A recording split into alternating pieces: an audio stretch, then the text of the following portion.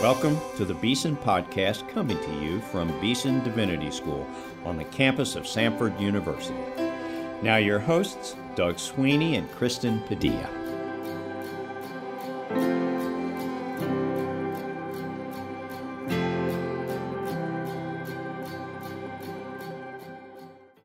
Welcome to the Beeson podcast. I'm Doug Sweeney here with my co-host Kristen Padilla, and we are coming to you again from the comfort of our homes as we continue to weather the COVID-19 storm. Today's conversation is the first in a three-part series on the theme of this year's Beeson magazine, Being Human. You can find the magazine now on our Beeson website, beesondivinity.com, and you can even find audio recordings of some of its key articles, including the one we're about to discuss with a brilliant Beeson faculty member who wrote it, Piotr Małysz. Kristen, would you please introduce Dr. Małysz to our podcast listeners? Today we have on the show the Reverend Dr. Piotr Małysz. He is Associate Professor of Divinity at Beeson Divinity School, an ordained Lutheran pastor. Peter is the author of Trinity, Freedom, and Love, an engagement with the theology of Eberhard Jungel. Peter is no stranger to the podcast. He actually was on recently in December, and so we're grateful to have you back on the show, Peter. Pleasure to be here. As I mentioned, you were a guest in December. Why not today you give us an update from Corona quarantine? How have you been holding up? What are some lessons that the Lord has been teaching you during these last 8 to 9 weeks? I think this extraordinary time, because by all accounts, it has been quite an extraordinary time. Nothing that we have experienced, I think, in our lifetime. It has really been the kind of time where I think I've focused even more and thought even more about the meaning of our humanity, because whatever I say, I think I should begin by acknowledging that there are some people at this particular time who have been very profoundly affected in their livelihood and in their humanity. Now, it hasn't been that drastic for me or for any of us here, I'm guessing, but we should begin with that recognition. For me, it's been, I would say, a more focused time. The two regular focal points have definitely remained. That is my academic work, my teaching, and also my continuing pastoral work, though obviously they have been transformed. And we've gone online and we've utilized the phone in my congregation, and so on and so forth. There's been a bit of a blessing in this, in all this situation, in the sense that I've had, like I said, more time. I've thought, like I said, about what it means to be human, but I also thought about just the ambiguity of technology at this particular time. And what I mean by that is that on the one hand, I was able to be a guest preacher for a colleague and a friend of mine in Montreal, because their services were online as well. So in a sense, that was just an unexpected connection that probably would have required a lot of logistical thinking for me to go and preach there otherwise. But even as I sort of am grateful for technology, what comes to mind is Sigmund Freud's phrase that we are prosthetic gods. It's amazing what we can do, but what we can do technologically, I think, only makes us aware of what's really missing in all this. And I think that's also something that we need to keep in mind, even as we cautiously celebrate technology. In terms of my specific work, I've been continuing to work on a couple of essays. There's a topic that's interested me ever since I began working on my dissertation, and that is the topic of freedom, human freedom, creation, and freedom within creation, and the meaning of freedom. But also other essays that have become strangely relevant, even though I started working on them before the pandemic. One has to do with loneliness and how loneliness makes us prone to ideology. And then finally, about the meaning of the church and the meaning of grace, especially when it comes to absence and presence. Peter, we've already made reference to the new issue of the Beeson magazine that's out now. Since we have you on the program with us, we want to get theological about this and talk about it in terms of theological anthropology. I want our listeners to know that you wrote what really is the foundational piece for this issue of the magazine. And so while we have you, we thought we'd get you talking a little bit with our listeners about what you're doing in that piece. Can we begin with just a very basic question, maybe for the uninitiated? What is theological anthropology, and why does it matter to Christians? So theological anthropology is theological, that is Christian, more specifically, reflection on what it means to be human. There are obviously all kinds of ideas floating around, and they're probably as old as humanity or human thinking itself. But there's a specifically theological point of view that deals with the meaning of being human. Now, in terms of the importance of theological anthropology, I mean, we could start with the Bible itself. If you were to ask a person in the street, what's the Bible about? They would obviously say, well, it's a book about God. Well, that's true, but that's only partially true, because the Bible is really a witness, if you like, to the outworking of God's decision to be the kind of God he is, but not just for himself, but for others. The Bible is an outworking of God's decision to be God also in the sense of being creator for creation, and within creation to have this specific relationship with a creature, that is us, that was brought forth to image God, to reflect God. And in that sense, you might say theological anthropology is really one of the central themes in the Bible, right after God. So the Bible tells us about God, but it also tells us about ourselves. And we might even say it more strongly, that the Bible not only tells us about ourselves, but as we read it, as it is read to us, as the gospel is proclaimed to us, as the law is proclaimed to us before the gospel, the Bible not only tells us about ourselves, but it also addresses us about ourselves. It sort of asks us the kind of question, who are you, and are you as you should be?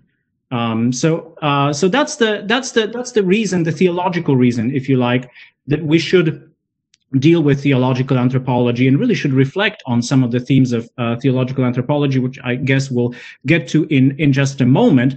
But I also want to add to this that there is also quite a proliferation, as I said just a moment ago, of all kinds of other views about what it means to be human, or perhaps all kinds of other confusions about what it means to be human. We live in a particular cultural moment, especially in the West, where I think there is a crisis of our identity as the human race. And let me say a little bit about that, because on the one hand, we know a lot about ourselves. Paradoxically, that knowledge about ourselves makes us aware even more so of our insignificance in the large scale of the cosmos. We are really very fragile being inhabiting some sort of peripheral planet in a nondescript galaxy. So who exactly are we? On the one hand, the creatures that can embrace with their minds the entirety of the cosmos, but on the other hand, who are so insignificant in its larger scale, both when it comes to space and when it comes to time. There are also other variations on this sort of ambiguity of what it means to be human in our particular cultural moment, because we could also look at our relationship to the environment. On one hand, we are part of our environment. On the other hand, we can rise above our environment. And at this particular moment, we discover in ourselves the potential both to preserve our world, but also to exploit and to destroy it. We can be both a blessing to the earth, and we can also be probably one of its worst parasites, to put it pretty drastically.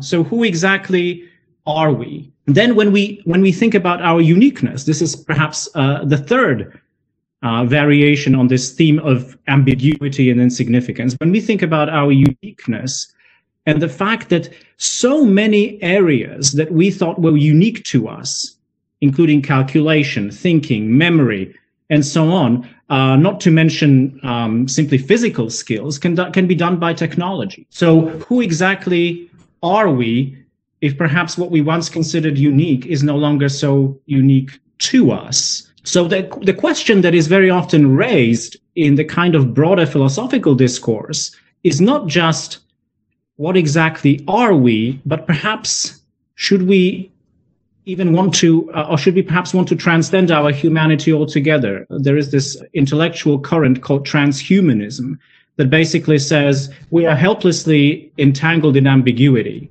but we can make something more of ourselves if we transcend our humanity. So this is the second reason why I think Christians need to deal with anthropology, because I think we have some very good responses to the current predicament and the current crisis. And we need to mine our biblical and theological anthropology for precisely the kind of insights that would address our situation. I find this topic fascinating for a number of reasons. One of the reasons is that when you look at Christian nonfiction books and even outside of Christianity, it seems like we're obsessed with the you, being your best self, or all the self-help books. And so we seem to at least produce a lot of books that suggest that we know a lot about who we are. Yet in your article, you suggest that for all of its advancements and promises, that modernity has not brought us any closer to an understanding of what it means to be human. And I just wonder if you could explain what you mean by that. That's actually correct. And interestingly enough, I would even say that modernity has sort of alienated us from the answer that we once had. Now, the answer might have become somewhat antiquated. We need to certainly think through it and continue to think to mine its potential. But perhaps at one point when we knew less about ourselves, it was clearer to us what we were as human beings. So, but to speak to your question, Kristen, what are sort of the symptoms of modernity in relation to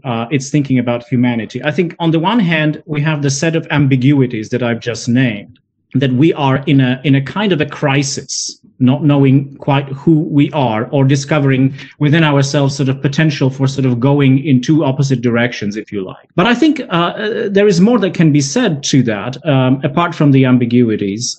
It's the fact that we actually know a lot about ourselves. You know, we have a whole range of sciences, and those sciences are also in many ways sort of sciences about us. I mean, when we talk about chemistry, we can talk about the chemistry of the human organism, right? We have all kinds of biomedical sciences. We have linguistics that gives us insight into language and its inner workings. We have psychology and cultural anthropology, all the way to the philosophy of mind and even the study of artificial intelligence. So there is a lot of disciplines that collectively give us insight into various aspects of human being, or what Karl Barth called phenomena of the human. But I would venture saying that for all the specific insights, we have perhaps lost sight of who we are as human beings. We have lost sight of the fundamental question, and the kaleidoscopic variety insights do not collectively add up to any sort of answer to the question, but what does it mean to be human? So that's sort of where we are in modernity in terms of our scientific achievement. But then you can also look at philosophy and all the various proposals that have been put forth, not just in modernity, but some of them have their roots in antiquity. And they too seem to point out to certain kind of ambiguities, or at least seem to go in two different directions, if you like. I can just give you a brief sampling of just the variety of views that's there. We can divide the philosophical views available of what it means to be human that emphasize self-mastery and self-possession, and views that point to the fact that perhaps we are not as available to ourselves as we think, and that we are not our own. So in the first category, the category of self-mastery and self-possession, we have views that stem from the philosophy of Aristotle, or at least he would be one of the very first exponents of those kind of views. Aristotle says that we are beings with reason, and that the task of reason is to, in many ways, bring the passions of the body and the passions of the lower soul under control, to bring the passions of the body and desires under control. And in this way, we become creatures of virtue. Now, in modernity, that becomes refracted into just a host of other possible positions that also emphasize self-mastery. We have the view, for example, of Descartes, who says that a human is a thinking thing, that I own my thinking, and that's sort of what makes me into who I am.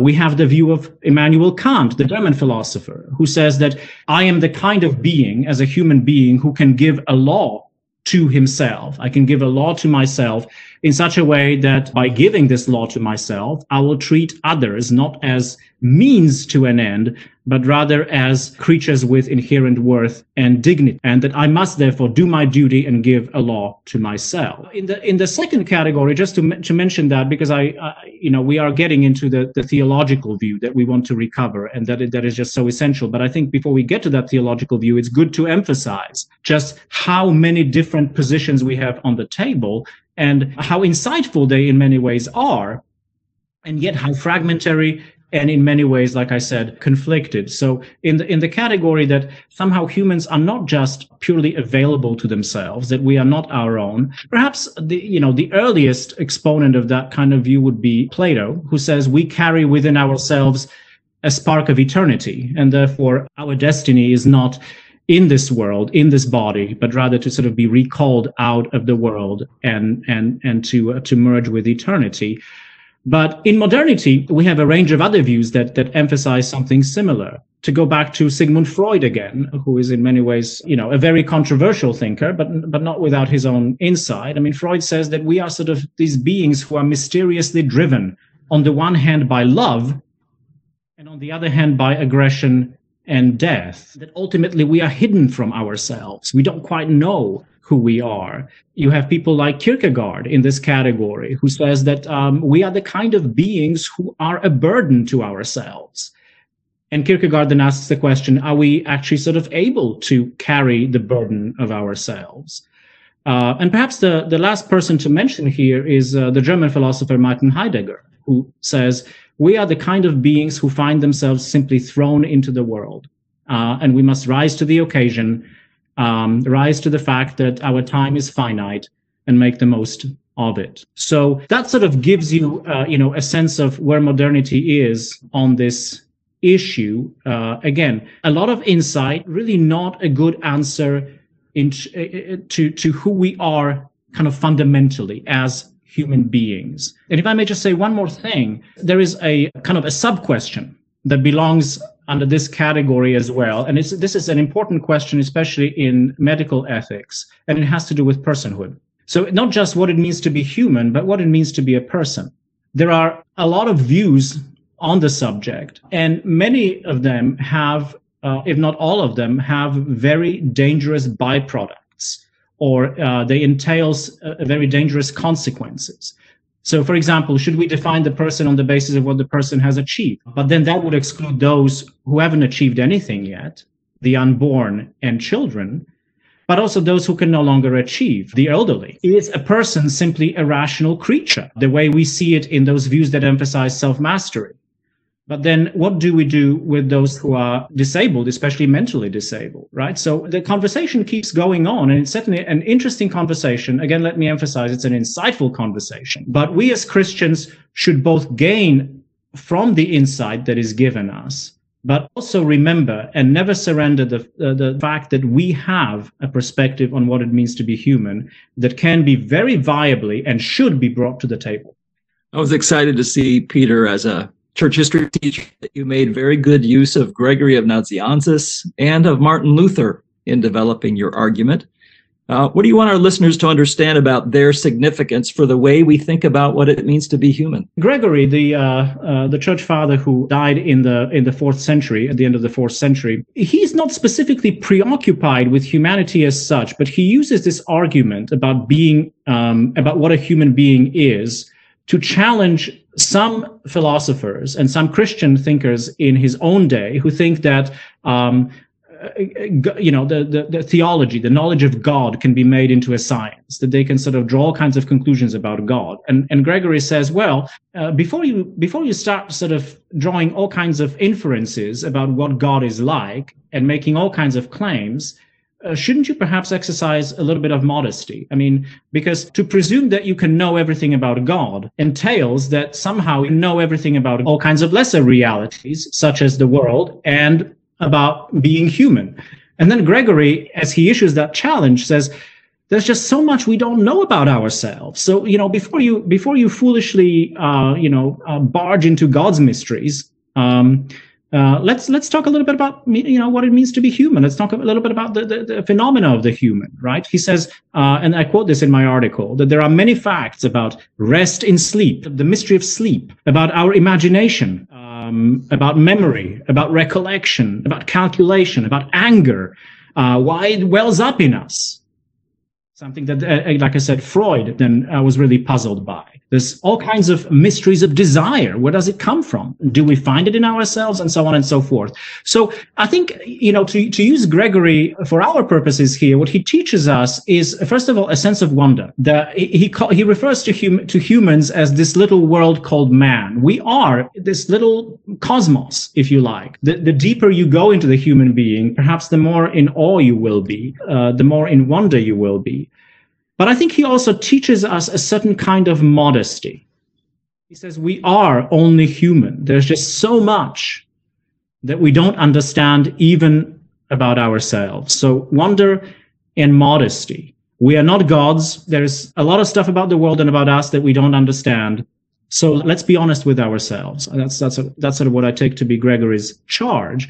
And then what I see Martin Luther as doing is, in a sense, materially fleshing that out. If we are modest and in wonder about ourselves, why should that be our attitude? And Luther makes a very insightful observation. He says that to be justified is not just to be saved. Justified is not just to be a believer, but to be justified is really to be a human being. That in reality, the human being, in his or her entire wonder and insignificance, is a creature of the Creator. That it's God who makes sense of the person. And here Luther echoes, I believe, the words of the psalmist in Psalm 8, which I also quote in my article. What is man that thou art mindful of him? Where the definition of the human really sort of comes from God's regard, God's mindfulness, God's commitment to this creature that we are. So justification as something that defines us in the core of our being, divine justification, is I think, the beginning of the theological answer. Often when we talk about our humanity, we begin with Genesis, that we were made in the image of God. Do you understand that phrase, in the image of God? So the phrase has obviously a long history, and there have been all kinds of views that have been put forth, some of which I think are perhaps too beholden to the kind of view that I identified earlier, that I associate with Aristotle, and that becomes kind of the signature view of modernity, that the image of God is in some sense my thinking, my rationality. But when I read Genesis, especially Genesis 1 and 2, what jumps at me is really the character of God who, in a very orderly way, brings everything into being, and then bestows that gift on the creature that within everything is to hold a special status. God gives to the man and the woman everything that he has made, with the exception of one tree, as a token of his love, to work on, and really to use in the same way as God has used it towards them. So just as God gives everything to the man and the woman to express his love and regard, they, because they are human and cannot create out of nothing, they are to repeat that movement towards each other. I think that's why Adam needs a helper. Because for Adam to be in the image of God, he can only repeat what God has done if there is a helper, if there is another human being beside him. So humans are to use God's gift of creation, also then express their mutual regard and love for each other. And, I like to use the phrase that we do in a human way what God does in a divine way.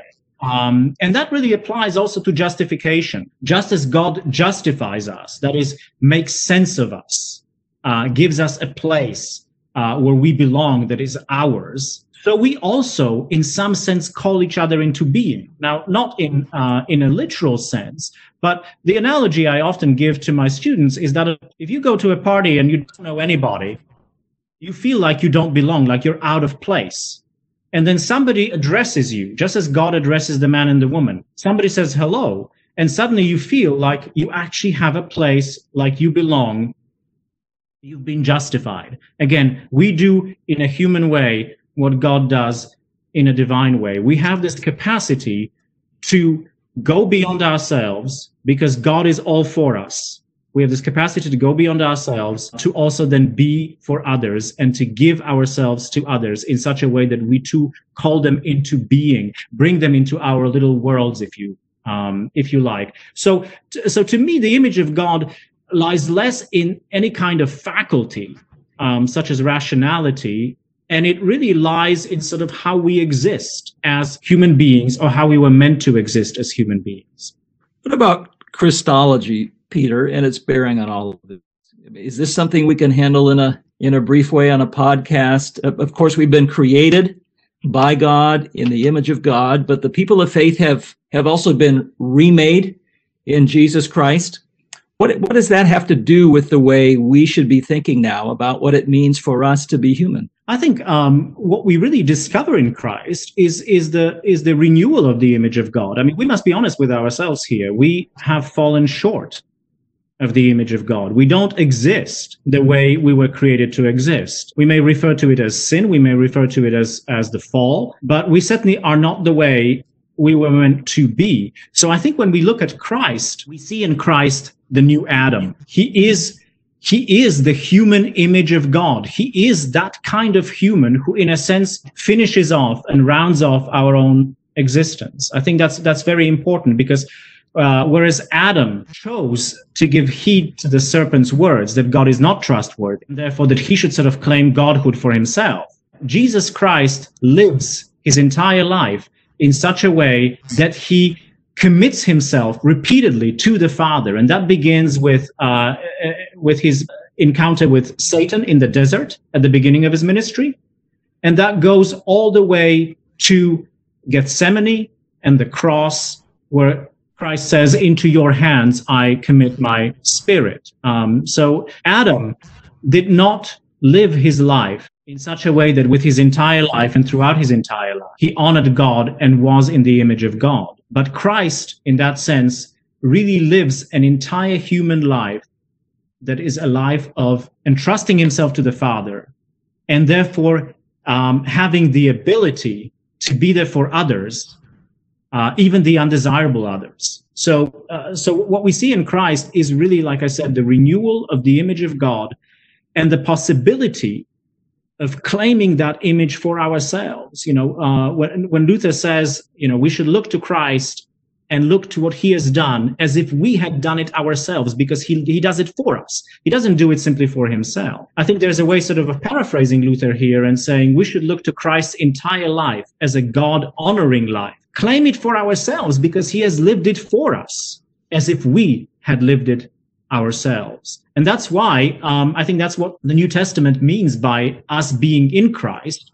or the Christian community being described as the body of Christ. We are to find ourselves in Christ, to find our identity in the well-lived human life that he has given to us and that he still gives to us. You mentioned in your article that we can dehumanize ourselves and others. And I wonder if you would just say a quick word about that, how we might dehumanize one another, and maybe a word of caution that you would like to say about that. It's kind of interesting because we are these beings that exist in relation to ourselves. So we spent the first half of this conversation talking about how we try to grasp ourselves by our understanding. But there's also a sense in which in our entire lives, we try to grasp ourselves. We try to arrive at ourselves. We try to be, the catchword today is authentic. And there's all kinds of theories of sort of what it means to be authentically human, or to have your own personal authenticity. But the upshot of all this is that we can miss ourselves. And that's what the Bible calls sin. That's what the Christian tradition calls sin, because sin is not just a certain action is somehow wrong. More fundamentally, sin compromises our very being. It affects us in the core of our being. We sin because we are sinners. rather than the other way around. Something has happened in the core of our being that has affected us. And the definition of the fall that I tend to go back to is the definition that Karl Barth gave in his commentary on Romans, where he interprets what goes on between the serpent and Eve and then Adam as the man and the woman trying to be by themselves what they could only be with God. When we try to be by ourselves what we can only be with God, we paradoxically, Barth notes, become less. It's not that we somehow remain neutrally human. We actually sort of miss our humanity. We miss our determination, if you like. And so dehumanization is not simply a moralistic category. It's a much bigger category that has to do with our entire being, that asks about how we exist. And there are certain aspects of it that I think we can note. One is, if the serpent says that God is not trustworthy, and Adam gives credence to the serpent, then it means that Adam must sort of try to make something of himself, right? And we live with in this sort of Adamic condition of sin. We become preoccupied with the self because we have rejected God's goodness for us and the kind of place where we were justified by God. We gave credence to the lie that we can be gods, knowing good and evil on our own. So that puts us in a kind of an impossible position, because maybe that's a good way of diagnosing some of the confusion that we constantly experience in trying to think of our humanity in philosophical terms, is that we are caught up in this dynamic between trying to be both creator and material in relation to ourselves. And so all of our relationships to each other, to the world, and so on and so forth become contaminated or become subsumed under this preoccupation with the self. And I want to just note here that for Luther and Calvin, that's the definition of sin, being turned in on yourself, subsuming or absorbing everything into your self-relation in such a way that you become either secure against the world, that is, you've sort of gained an identity that can now no longer be threatened, at least so we think, or we try to secure the world for ourselves in such a way that we remake the world in our own image so it won't threaten us and the kind of identity we want to give to ourselves. But I think what's really interesting here, so the first paradox is this paradox of wanting to be both creator and creature in relation to ourselves, creator and material. But the second paradox, that even as we try to make something of ourselves, to give ourselves an identity, we are still mysteriously these creatures that require justification from the outside. We in many ways want what we make of ourselves to be sort of given the thumbs up, to be approved, to be recognized by others, and so on and so forth. And I think that then entangles us in all kinds of patterns of, as I say in my article, of mistrust, competition for recognition, for example, patterns of mutual judgment, putting each other down, blame, finger pointing, and we already see that in the opening chapters of Genesis as well. And all of that, these specific sins are really then a manifestation of the more fundamental sin, that we do not rest our being in God, that we don't trust that God is the justifier of us, and that we must make something of ourselves and have that recognized and acknowledged by others. That is so true. Well, we're about out of time, Peter, but I think we'd be remiss if we did not make any reference at all to the fact that we're living through a major pandemic these days. Any concluding word, help, edification for our listeners based on your own thinking through the pandemic about theological anthropology? I mean, something that I have emphasized to my congregation is, again, our identity as the body of Christ, that we rest in God. God has already made more of us than we could ever make of ourselves. That's our destiny, divine justification. Christ is the giver of our identity. We are in Christ. And therefore we have this rich togetherness that we were meant for. Because if God is all for us, we can actually give our works away to the neighbor. I think the challenge of the pandemic has been just the fact that the neighbor is not visibly present to us. that we can't often do the kind of works. We yearn for togetherness. And I think here we need to remember that, that the church has always had resources that can make the absent present. And one of those resources is prayer. This is the time to pray for each other. This is also the time to pray with each other, perhaps by calling them and letting them know that we pray for them. That even as we are absent in the body, it's something that we already see in the epistles of Paul in a very different kind of context, right? We are nonetheless present to each other, precisely by remembering, by being freed from preoccupation with the self into remembering the neighbor and each other. So that I think is one aspect of how we can sort of deal with this pandemic, that even in absence, we can cultivate a certain kind of presence and togetherness. And the second aspect has to do with sort of what it means to be a person.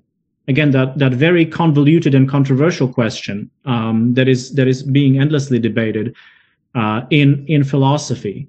And I think the question here is not whether somebody is person enough for me to be concerned about them, but rather whether I am a person, whether looking at how God in Christ has been a neighbor and a friend and a person to me, can I really be person enough to cultivate these virtues of remembrance and togetherness, however halting and difficult they might be right now?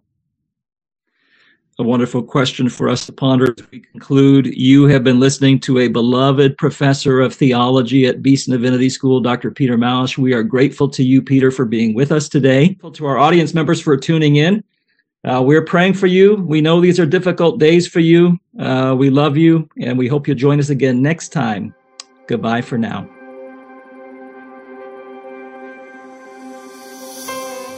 You've been listening to the Beeson Podcast. Our theme music is written and performed by Advent Birmingham of the Cathedral Church of the Advent in Birmingham, Alabama. Our engineer is Rob Willis. Our announcer is Mike Pasquarello. Our co-hosts are Doug Sweeney and myself, Kristen Padilla. Please subscribe to the Beeson Podcast at beesondivinity.com/podcast or on iTunes.